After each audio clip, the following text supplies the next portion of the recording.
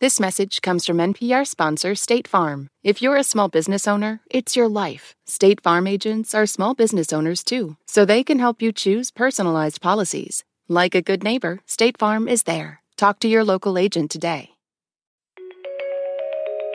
Hey, it's NPR's Book of the Day. I'm Andrew Limbong. Ben Perkert's debut novel, The Men Can't Be Saved, is an excoriating look at the advertising industry from someone who's been through it. Perkert, like his protagonist, spent the aughts writing taglines for brands. Now, obviously, writing about advertising is going to draw comparisons to Mad Men. And Perkert makes no bones about his inspirations. He says in this interview with NPR's Sasha Pfeiffer that he and his colleagues would talk about the show every week on Monday after it aired. And he says what would strike him would be looking at what hasn't changed since the 1960s, whether we're talking about the patriarchal structure of advertising companies or men and our inability to look inwards. Support for NPR and the following message come from Betterment, an automated investing and savings app. CEO Sarah Levy shares Betterment's philosophy on investing. No matter the amount of money you have, it's always good to be invested. It's always good to start early. It's always good to save. And the power of being consistent in your habits is really the path to long-term wealth. Get started at Betterment.com. Investing involves risk. Performance is not guaranteed. Some people are self-confident and deserve to be. Others have an inflated sense of confidence, and they work in industries that encourage bluster and swagger, like the advertising business, in Ben Perkert's view. He's written a new novel called The Men Can't Be Saved, about a young ad guy named Seth whose puffed-up ego gets a harsh dose of reality. When I spoke with Perkert earlier this week, I asked him to describe his main character. When we meet Seth, he's a tagline copywriter at an agency. And he's really riding high. He's just written a tagline that's gone viral, albeit it's for a brand of adult diapers, but be that as it may, he thinks he's going to make partner any day now. And then pretty quickly it becomes clear that he has vastly overstated his own achievement, and he's headed for a pretty serious downward spiral. We should note that you personally have experience in marketing branding, so to some degree, to a great degree, you're writing with some first-person experience. Tell us about your professional background. So my first job out of college was working as a tagline copywriter, a lot like my main character. And I started right when the show Mad Men debuted in 2007. It was a really exciting time to work at an agency. It felt like there was a lot of social capital, there was a lot of attention. And then the next year, the Great Recession hit. And suddenly, a lot of my friends, a lot of my coworkers were being laid off. It was a hard time, but it was also revealing insofar as it pulled back the curtain a little bit. And it was painful to see how an industry that is so much about image suddenly was struggling in this really deep way. It's interesting you mentioned Mad Men, because I thought of that as I was reading it, and I found myself thinking, is this meant to be the 2020s version of Mad Men, a updated, novelized version? Although one of my colleagues thought it felt like the anti-Mad Men. Where do you feel it fits in that canon? Ooh, that's interesting. You know, I think it certainly was inspired in many ways by the show. My coworkers, when that show aired, what we would do is, I believe it was on Sunday nights, and then on Mondays, we'd come into the office, and that was the first thing we'd want to discuss. And we would talk about it in two ways. The first was, look at everything that's changed from the 1960s to today. But then the other thing, the more interesting thing that we'd talk about is, look at all the ways in which agencies haven't changed at all. Culturally, so many of the things from that show remain the same, for better or worse. And so I thought it would be interesting to take a look at what the agency world looks like today, right? And not to glorify it, but to present it in all of its toxicity, all of its electricity, all of its color. So in many ways, I do think the book attempts to be Mad Men for the contemporary agency landscape. The book, as we said, the title has men in it. The Men Can't Be Saved. And some of the marketing of the book has talked about it illustrating toxic masculinity. I find that term a little trendy in a way I don't like, a little eggheady. But I did wonder how much you are trying to illustrate men in particular, or men in a certain industry, versus just the way certain people in the business or corporate world act. I do think that term toxic masculinity can feel really trendy. And at the same time, I think that if we look at a lot of society's problems today, We can trace them back to men making bad decisions in various capacities and being empowered in positions where those decisions have a real ripple effect and a real impact. I think that it's incumbent upon men to look within.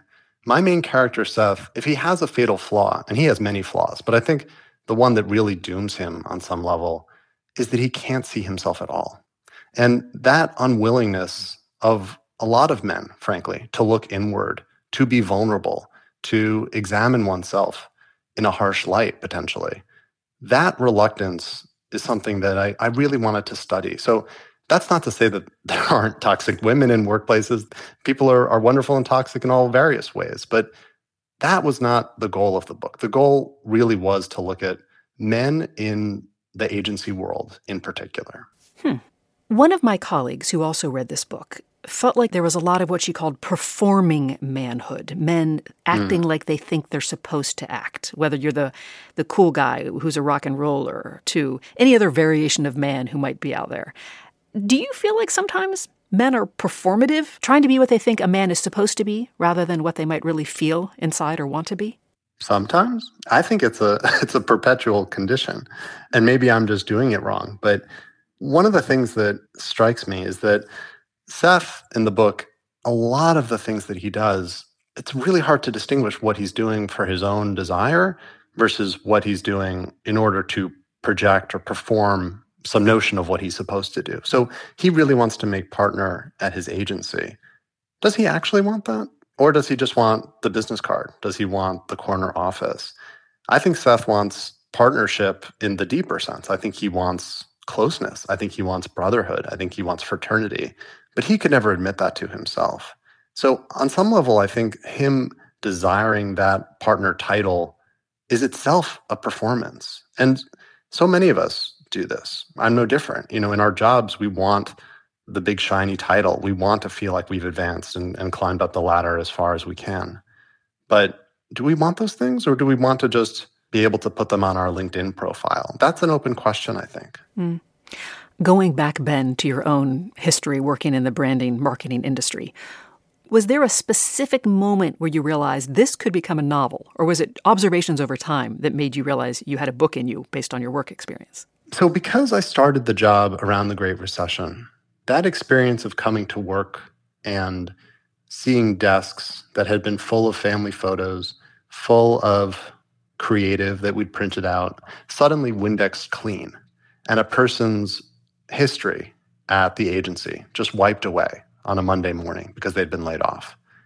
That was not a moment where I said to myself, ooh, I've got an idea for a novel. It was a moment where I felt pitted. My stomach, like I just, it was a really impactful moment emotionally.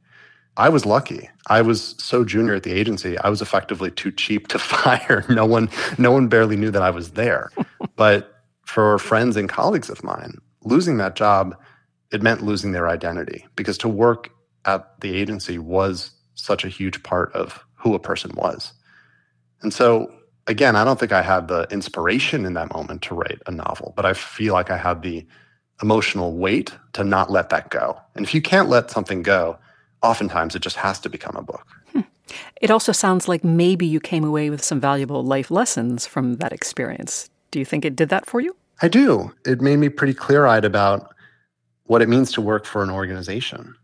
And it's given me pause throughout my life. I think one of the nice things about being a writer, because there are some not nice things, but one of the nice things is that you get to be your own boss. So I can be as hard on myself as I want, but at the end of the day, I know that my desk is not going to be Windexed the next day I come to it. Whereas working for an organization, a company, they decide maybe when they're done with you and what your value is. I think so. That's Ben Perkert. His novel is called The Men Can't Be Saved. Thank you for talking with us. Thank you.